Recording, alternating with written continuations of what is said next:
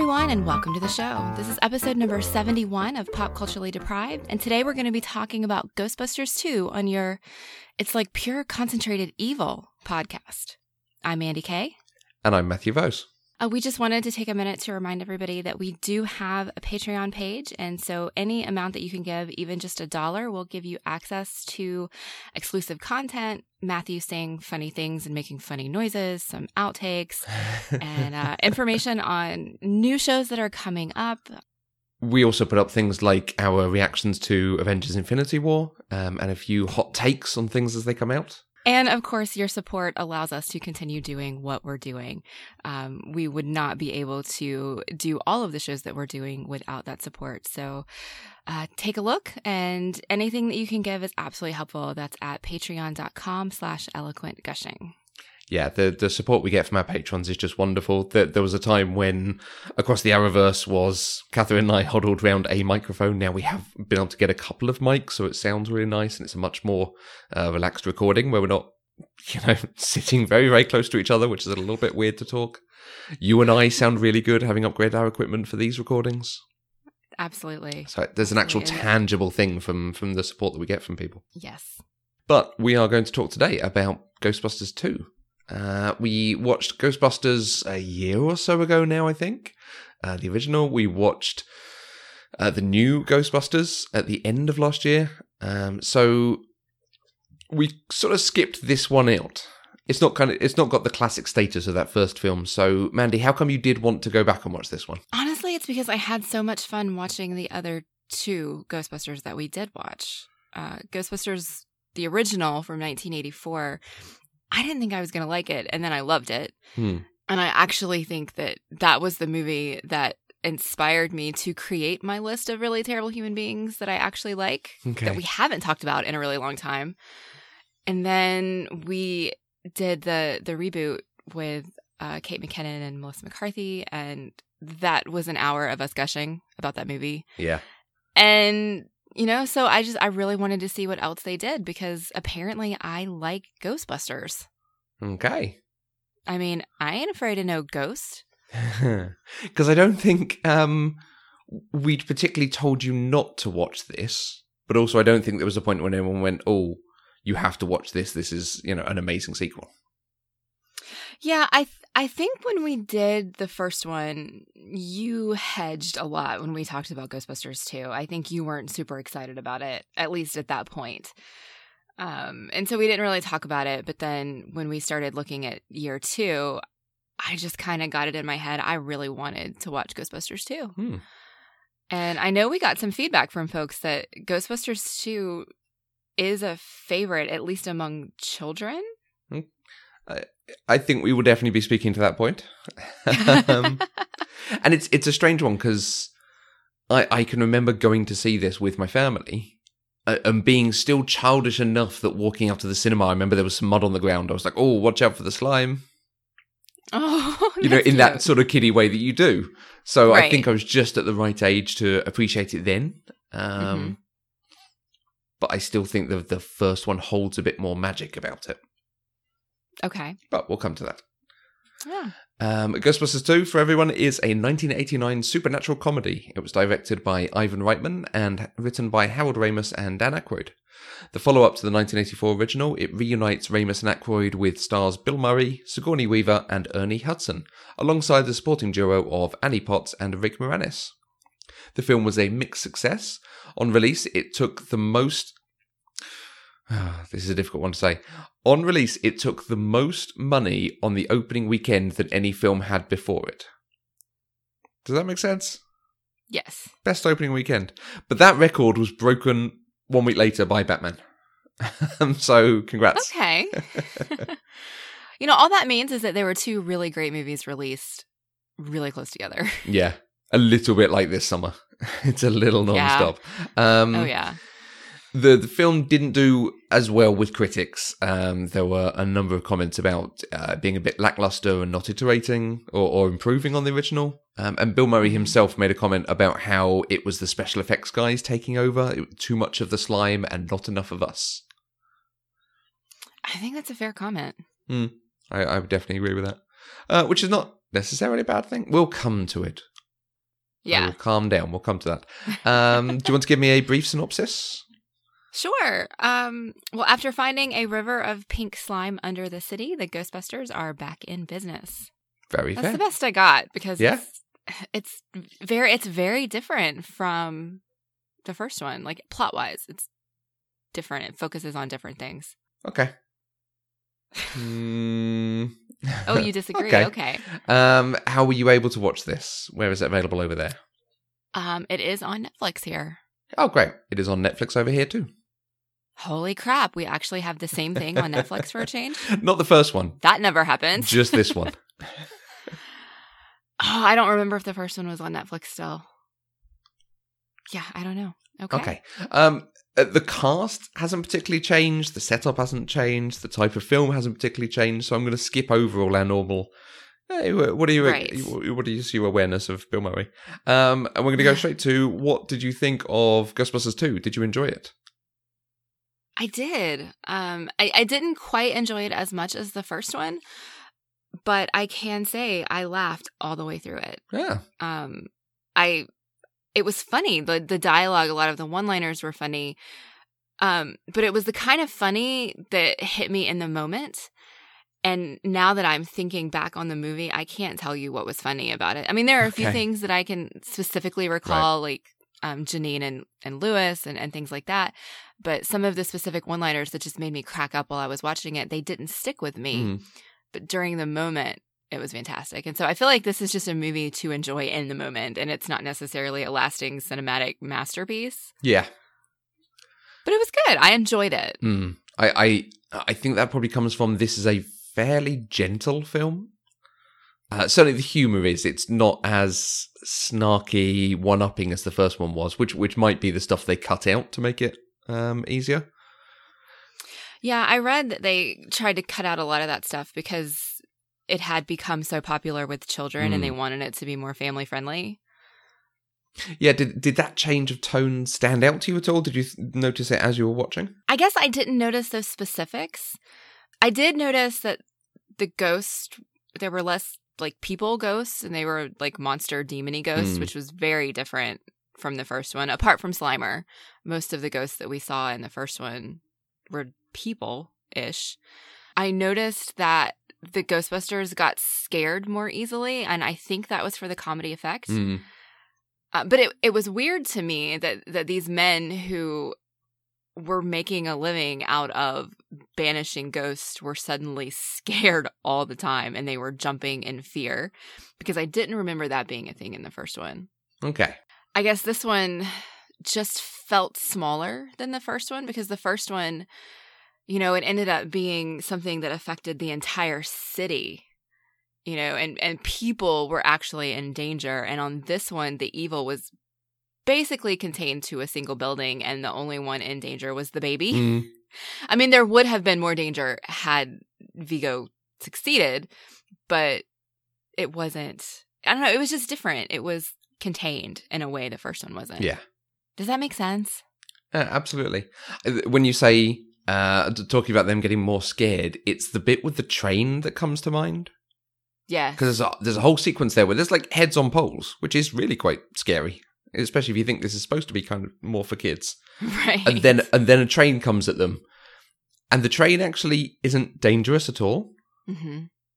So there's almost no reason to be scared of it. It doesn't do anything to him. Right. Yeah, there was a lot. I mean, it wasn't just the train, but in that whole sequence where they were down in that tunnel, they were constantly jumping at things, like the heads, which the heads makes a little more sense, but I mean, they know the heads aren't real. I think falling in the slime, they were kind of freaked out about that. I don't know. I can't remember other specifics. I just remember this feeling of, wow, they are like super scared all the time. But the performances, I think, do sell a lot of the film very, very well. I think there isn't anyone who is not good in this. Whereas sometimes you might watch a sequel and you think, oh, they're, you know, just here for the paycheck, or they've not gotten much. Ernie Hudson doesn't get much to do, but he didn't really in the first one either. But they are all as good as they were before. It's just a problem because Bill Murray, certainly in this character, is still a giant douche. Oh, yes. I had hoped he had changed because he did experience some small amount of character growth in the first one. But considering that in this one, enough time has passed that he and Dana have broken up, she's gotten married and had a child and then gotten divorced, he has clearly had time to revert back to his old self. And oh my gosh, he did. And there's a hint that it's actually he's in a worse situation. The bit where she comes to him having run away from her apartment, he is face down on the sofa in his coat. He has come home and that's where he's ended up. So whether there's now a drinking thing, a depression thing, there is scope for a little bit more, but it's not really looked at all because the woman's in his life, the apartment gets tidied up and suddenly now everything's good. That is true. But that is a character that Bill Murray was born to play. Yeah. I think. And so he gave it 110% all the way through. And I didn't find myself frustrated with watching any of the characters from the performances at all.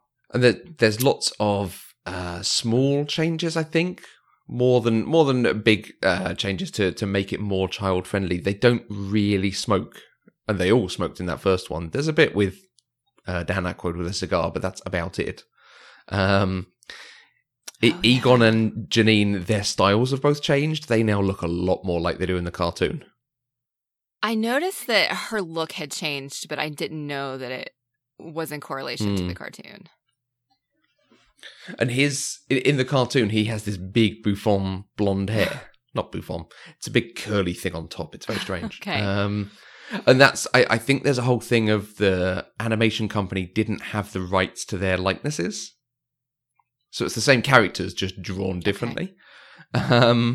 And I think there might even be an issue with the comics or one of the episodes where they explain the change in his hair from dark to this very light blonde. But the style in this sort of very high on his head, is quite similar.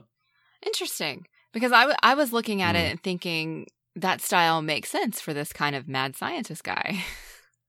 So it worked for me, and it didn't occur to me to question it. I did notice, though, that he seemed to have a larger role in this movie than he did in the first one. Yeah, they gave him a bit more humor as well in that. They didn't just use him for exposition, sciencey talk, delivering all the serious stuff. Right. They now have Peter MacNicol to do that. The creepy guy. Yes. The creepy, irritating guy. Yes, who I feel like we've seen in something. Because I have somewhere else talked to you about him being in Ally McBeal and being in Agents of S.H.I.E.L.D. He is the Asgardian who grew old on Earth. Yes. And he was also in last week's episode of Big Bang Theory as a reclusive, paranoid physicist. Okay. But I'm looking at his list of films and he's not been anything that we've watched. But we've talked about him somewhere. We have. We've talked about him being in Agents of S.H.I.E.L.D. specifically. But I don't remember why. I'm looking at his filmography and there's nothing on here. I mean, he's in Addams Family 2, Addams Family Values, but we've not done that. Huh. Isn't that strange? That is strange. Hey, folks, if you remember the episode where we talked about Peter MacNicol, maybe it was Ghostbusters. Maybe it made a tangential reference to him for some reason. Oh, he's also on Grey's Anatomy. That's probably where I really knew him from. Yeah, I don't know why we talked about him, but okay. Everyone's in Grey's Anatomy. There is not a person who's not been in Grey's Anatomy. It is the Star Trek of its day. It really kind of is. And it's been renewed for season 15. It has. And there's a new spin-off. Yes, there is. All right. Back to Ghostbusters. Yes. Creepy Peter MacNicol. So here's something funny about that character. I was watching this with Joseph, and he looked at me and he said, "Where is he supposed to be from? Like, what is that accent?" And I said, "I don't know. He's just like generic, like foreign. I don't know, European." And then like 5 minutes later, somebody, I think it was Vinkman, or it was one of the Ghostbusters, asked him, "Where are you from?" And his answer was, "The Upper West Side." So it's like, The movie acknowledged it without answering it, and I actually thought that was really funny. I think there's supposed to be a thing that he is technically from wherever Vigo is from. Whatever is now used to be Carpathia. Huh. So some sort of Eastern European ex-Soviet bloc type area, I think. I certainly did not pick up on that. No. That's but interesting. it is the standard comic thing of, no, he is actually American. You can stop being racist at him. What was the thing in the pilot of Parks and Rec? We're both outsiders. I'm a woman, I think he's a Libyan. I'm from Bennettsville, South Carolina. I'm what you might call a redneck. Oh. Okay, so Egon got to do a bit more in this, which was good. Mm-hmm. Dan Aykroyd got to do basically the same thing again. Mm-hmm. Bill Murray did exactly the same thing Exactly the same thing. Sigourney Weaver did exactly the same thing again, which is not a problem.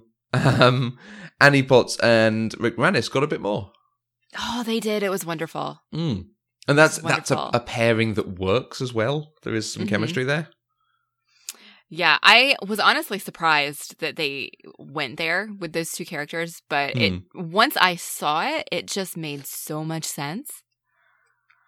And I really liked it. But I liked that we just got to see Rick Moranis on the screen more anyway. And this time, like, he had a reason to be there. It wasn't just because he was the weird neighbor down the hall who was crushing on Sigourney Weaver.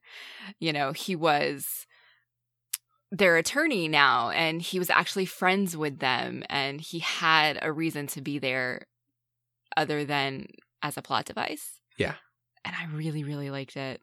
And he got the end where he thought that he was the one who got all the slime off the building. Just gave me warm fuzzies. It was so cute. It's a very, very nice moment. And it doesn't need anything more throughout the film. Reading up for this recording, there's apparently a whole lot of cut stuff about him trying to stop Slimer in the fire station. So again, Slimer's an addition because of the cartoon, because Slimer lives with them by this point. Right. But him trying to trap Slimer and it never quite coming off, and him annoying Janine. Oh, so that makes so much more sense, because I was wondering why, when he got to the bus and Slimer was driving, Lewis said, "Oh, it's you." So that makes so much more sense. Yeah. But I don't think it's needed. I think it's nice that it is him going, "No, I'm now going to help." And then he turns up and does this thing. It's like, "Oh, I saved the day. Hooray." Yeah, absolutely. Nice. It was pretty great. And Janine as babysitter and Janine in the commercial. Hysterical. Yeah. Who are you going to call? Yes. I made a note of that. Who are you going to call? I'm like, that's not quite right, but it was perfect. That's an expression that you just can't use anymore. Anytime you say who you're going to call, you have to say it in that sort of inflection. Yes. So she has to actually work to say it differently, I bet. Like, had to keep practicing it. Yeah. I wouldn't have been able to do it, and I definitely wouldn't have been able to do it with a straight face. Who are you going to call? God, that phrase is never going to be usable again, is it? Doubt it. And yeah, they then get them together in his apartment. And as much as I'm talking about they've changed the tone and changed stuff to make it a bit more kid-friendly, he does get up with his trousers undone and she has to start straightening herself. There's a decidedly adult moment with those two in the middle there. Yes, there is. It worked, honestly. I think it's because it was those two that it worked. If it had been Bill Murray and Sigourney Weaver, it would have been much more noticeably adult. Yeah. Not a primary character like Dan Aykroyd dreaming about a ghost going down on him. Yes. Oh my God, I forgot that happened. Thank you for bringing that visual back into my head. But yeah, it does go pretty, like, you wouldn't pick up on it that quickly, I think. Certainly hopefully a younger kid. I know I didn't. I did actually want to mention one other thing that I noticed. You remember how we watched Bill and Ted a couple of weeks ago? And I had not gotten the hysteria joke when I'd watched it as a younger person. Yes. Well, there's a line like that in this that I did not get until this watching, where they're analysing the baby, and Egon has a line, something like, I'd like to run some gynecological tests on the mother. and Bill Murray goes, Who wouldn't? Yes. I actually had to stop for a second. I looked at Joseph and he looked at me and I was like, did he just say that? And he was like, yeah. It's like, okay, I did not expect that. Yeah. That's actually quite rude. But clearly, I hadn't got it, so fine. Yeah, I think that's one of those things that you just kind of slip in there for the adults. Yeah, get it past the censors. Yes. But the film does do the really rubbish thing of something for the dads, because of course she has to take her top off at some point. Of course. There's absolutely no need for it, except it's a film made by men. In the 80s. Yeah. Oh no, they do that stuff even worse now. Yeah, they do. Okay. But I'm picking bits apart in it. Something I forgot until I watched this. There's a bit where she talks about her ex-husband and he went to join the London Orchestra or went to live in London or something. I can remember watching it and being like, oh, hey, that's where I'm from. Kind of. That's the country I'm from.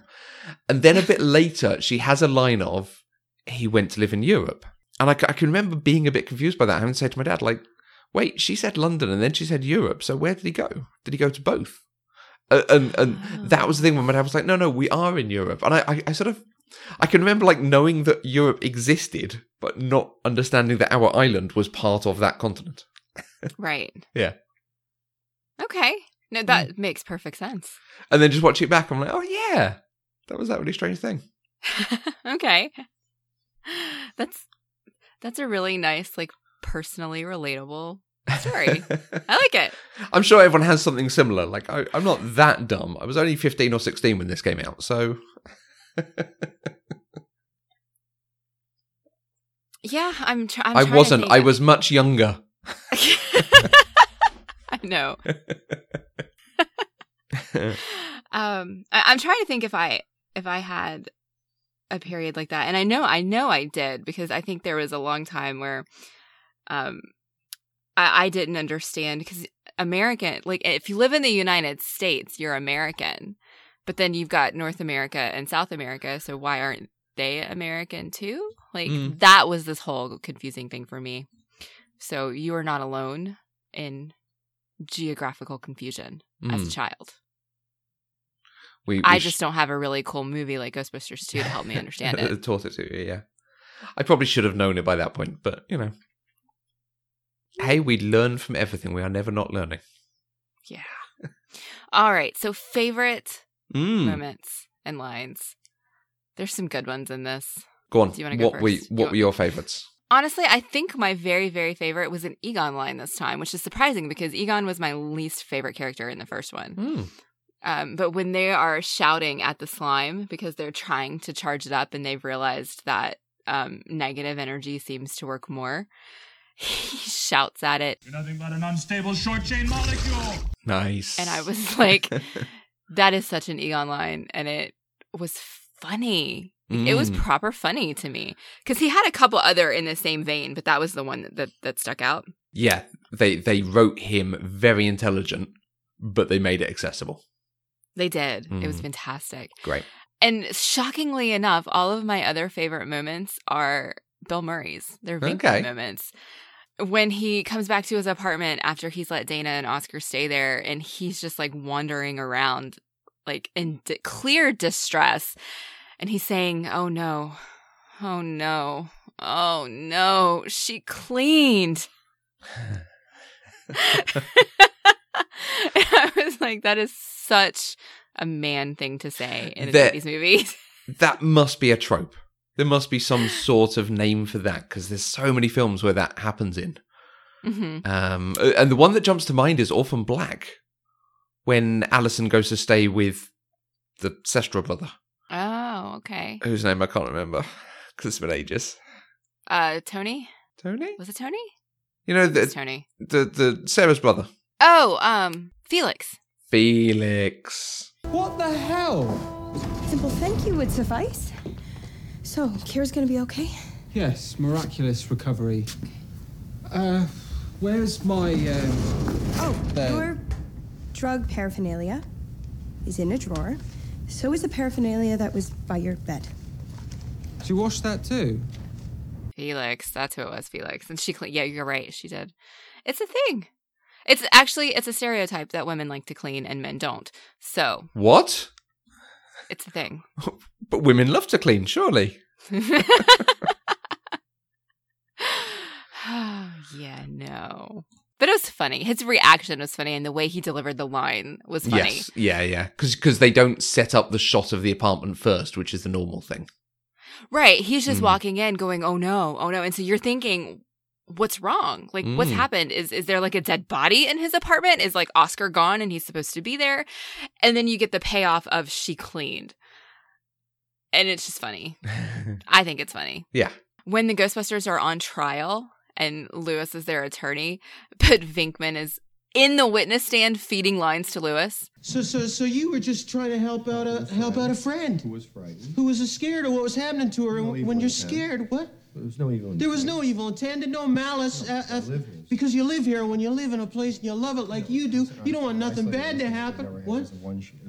Because it'll never happen again. It's an isolated incident. It's a one-shot deal. Objection, Your Honor.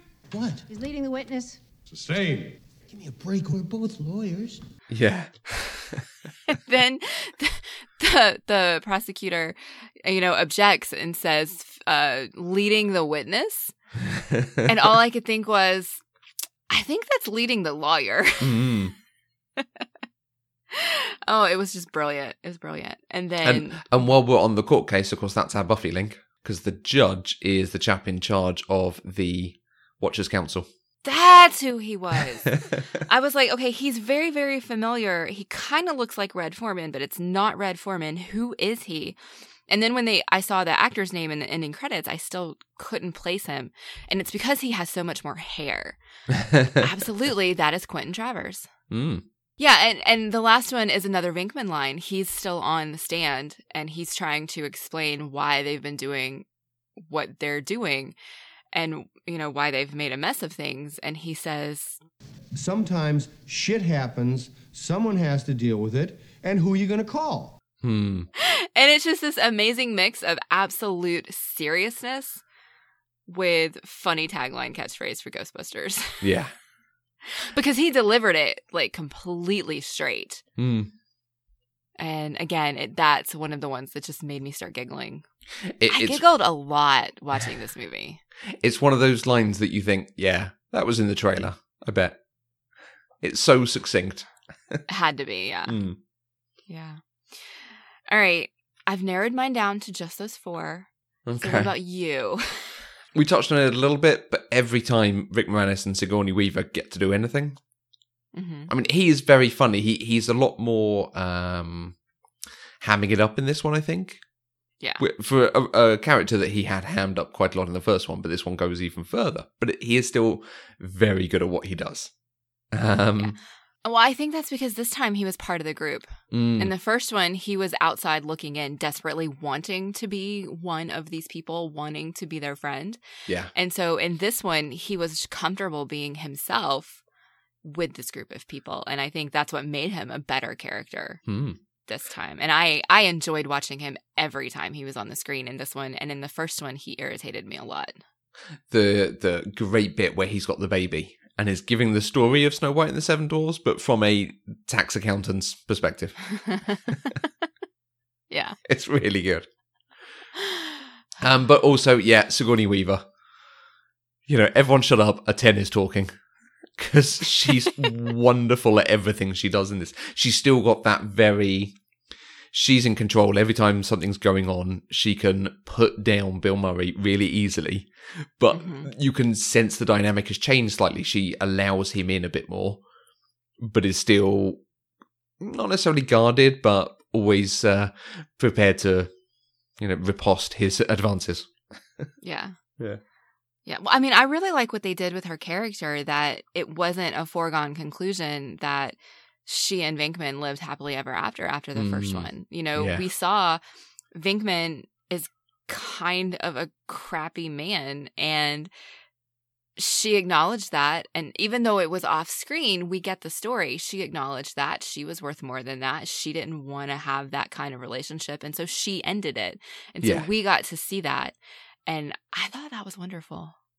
Yeah, they return to that twice, a couple of times. Like when they're out on their date, they talk about it a bit as well, when they already talked about it at the beginning. But I do love the first time where she says, you never asked me to marry you. And then you started referring to me as the old ball and chain. Mm-hmm. Well, at that point, I'm protecting myself, which is exactly what she does. And it's great. It absolutely works for me. Of course, they do kind of end up back together at the end with no really... It's not earned. It just kind of happens because you expect it to. That's a whole other thing. He's been good to her child, so he must be the best person for her to be with. Again, that's quite a common trope. It is, but he was surprisingly good with babies. Like, I did not see that coming. That was a character trait of Venkman that I really enjoyed, because you don't expect this kind of cad to love babies. Yeah. And he did. So, okay, I've hijacked your favorite moments, so please keep going. I want to give a reference to the practical effects, because there's a few sort of overlays and mattes going on in this that work to greater or lesser extent. But then there's a lot here about things moving, things appearing, the toaster jumping around is actually a very good effect. The growth of the slime, several times, it's in, it's only half filling its container, and then you see it growing. It's like, oh, that's actually quite well done. You can't obviously see the wires, as it were. Mm-hmm. I think the first one I really like. It does a lot of very good stuff with its mattes and overlays. This one does the practical stuff really, really well. Yeah. Most of the effects, they didn't stand out to me because they weren't badly done. Usually I notice effects more when they're badly done, because otherwise they just look like the thing that they are supposed to be. And so I think really the only effect that I noticed that wasn't great, and I think it's just because it's a product of 1989, was with the Statue of Liberty. Okay. Like showing her foot walking down the street. That one was very, very clearly, they used like an image superimposed behind people. And so that one was really the only one where it made me think, oh yeah, they didn't quite have the technology to get that right yet. Yeah. Yeah, again, the overlay, the two different shots coming together, not as good as it could be. I always think the effect of her actually moving is nicely done. It was, I would assume it's some sort of model, maybe. Again, for the time, it's most likely, but I quite like that. And it's a nice surprise, because it comes from nowhere. There's no setup of we're going to use that, which is an argument for and against Chekhov's gun. But it's, when you finally you go like, oh yeah, this is in New York, so that is a thing you can do. Oh yeah. Okay. If staying on the Statue of Liberty though, I do love Bill Murray inside the monument. So they're spraying it with all the ooze, and they're talking about how it's going to be positively charged. So he starts doing some comedy and being very positive at it. And his line is, Testing, 1, 2, testing. Hey, how many of you people here tonight are a national monument? Would you raise your hand, please? Hey. Oh, hello, miss. But it's so good. It's just, I would appreciate more of that from him.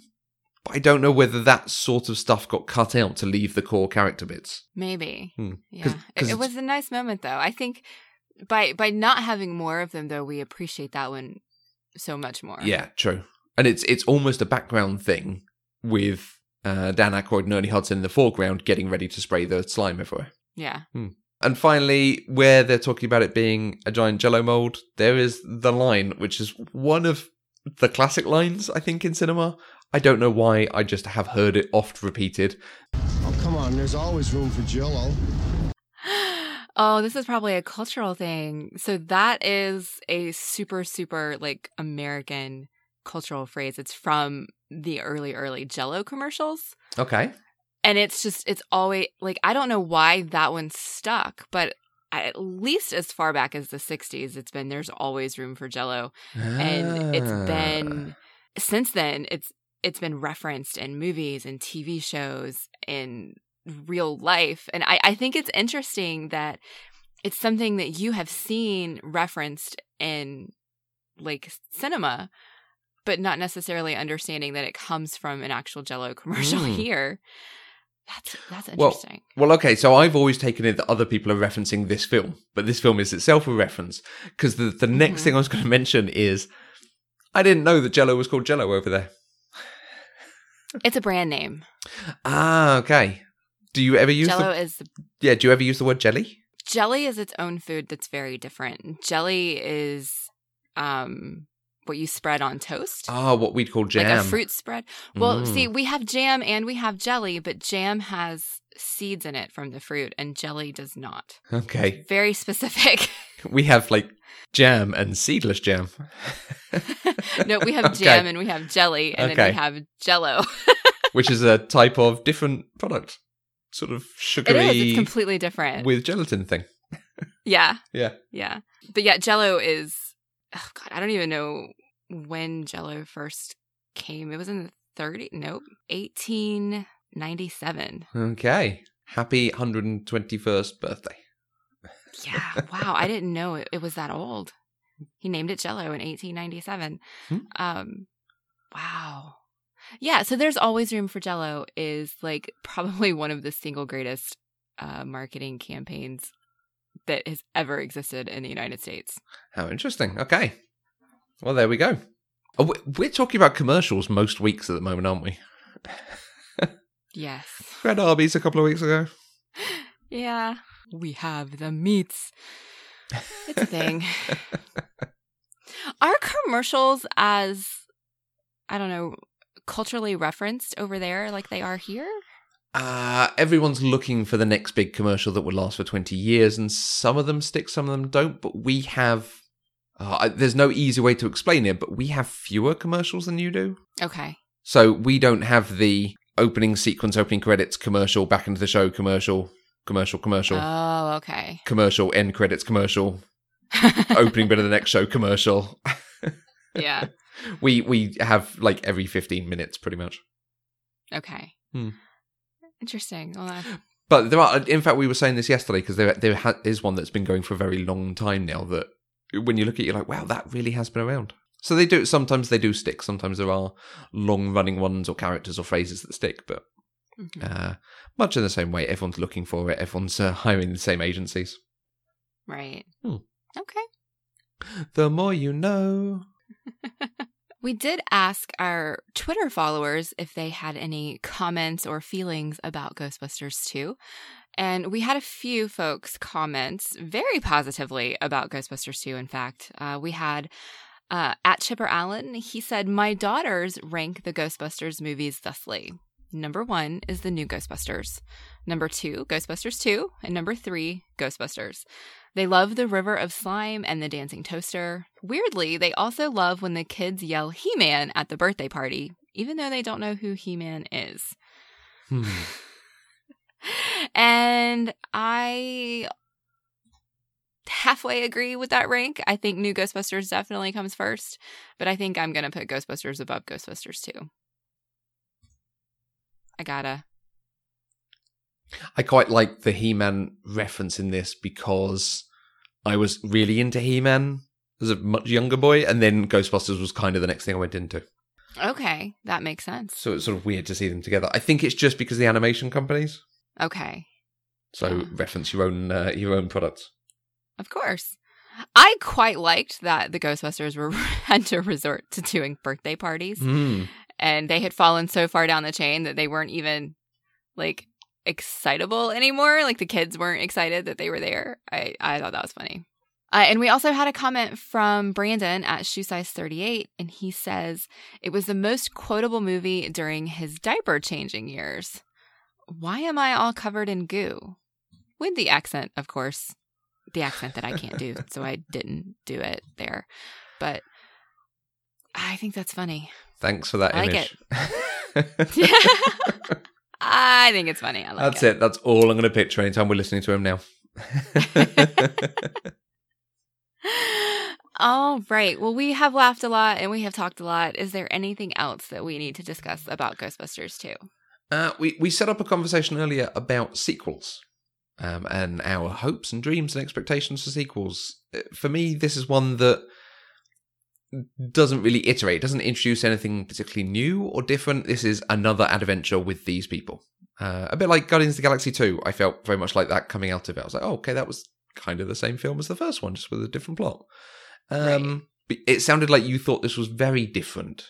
How does this work for you as a sequel? Well, I think it could only have worked as a sequel because the first one set up who they were and why they wanted to do this, and this was just them doing what they do. And you can't have that second adventure of them doing what they do without the first one, if that makes sense. But it felt different in scope to me because the first one was like a demon from another dimension was coming in to destroy the world, starting with a whole city, and this one was just some random ghost dude wanting to come back to life and his focus on a single baby. Okay.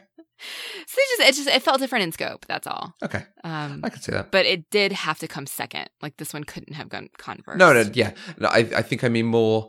Did you mind that it was just another adventure? It didn't introduce any new elements or anything, or do you like doing that, like returning to a world you know and having more fun in it?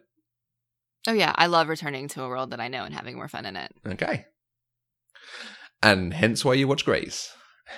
And hence why I still watch Supernatural. Oh, Lord. Supernatural should have ended years ago, but I still watch it. Okay, well, if you would like to join the conversation, you can use the hashtag PCDeprived on Twitter. You can find us on Twitter, Facebook, and Instagram at Eloquent Gushing. And you can find each of us on Twitter. I'm at Mandy Kay. And I'm at Matthew Vose. As we said up top, we are 100% funded by listeners through Patreon. Anything you give gives access to exclusive content and outtakes and extra stuff. So go to patreon.com/eloquentgushing to check it out. And go to the homepage, eloquentgushing.com. We have a weekly newsletter with updates about all our goings on and access to all the other shows that we do on the network. We'll be back next week with another episode of Pop Culturally Deprived. Until next time, I'm Mandy Kay. And death is but a door, time is but a window. I'll be back.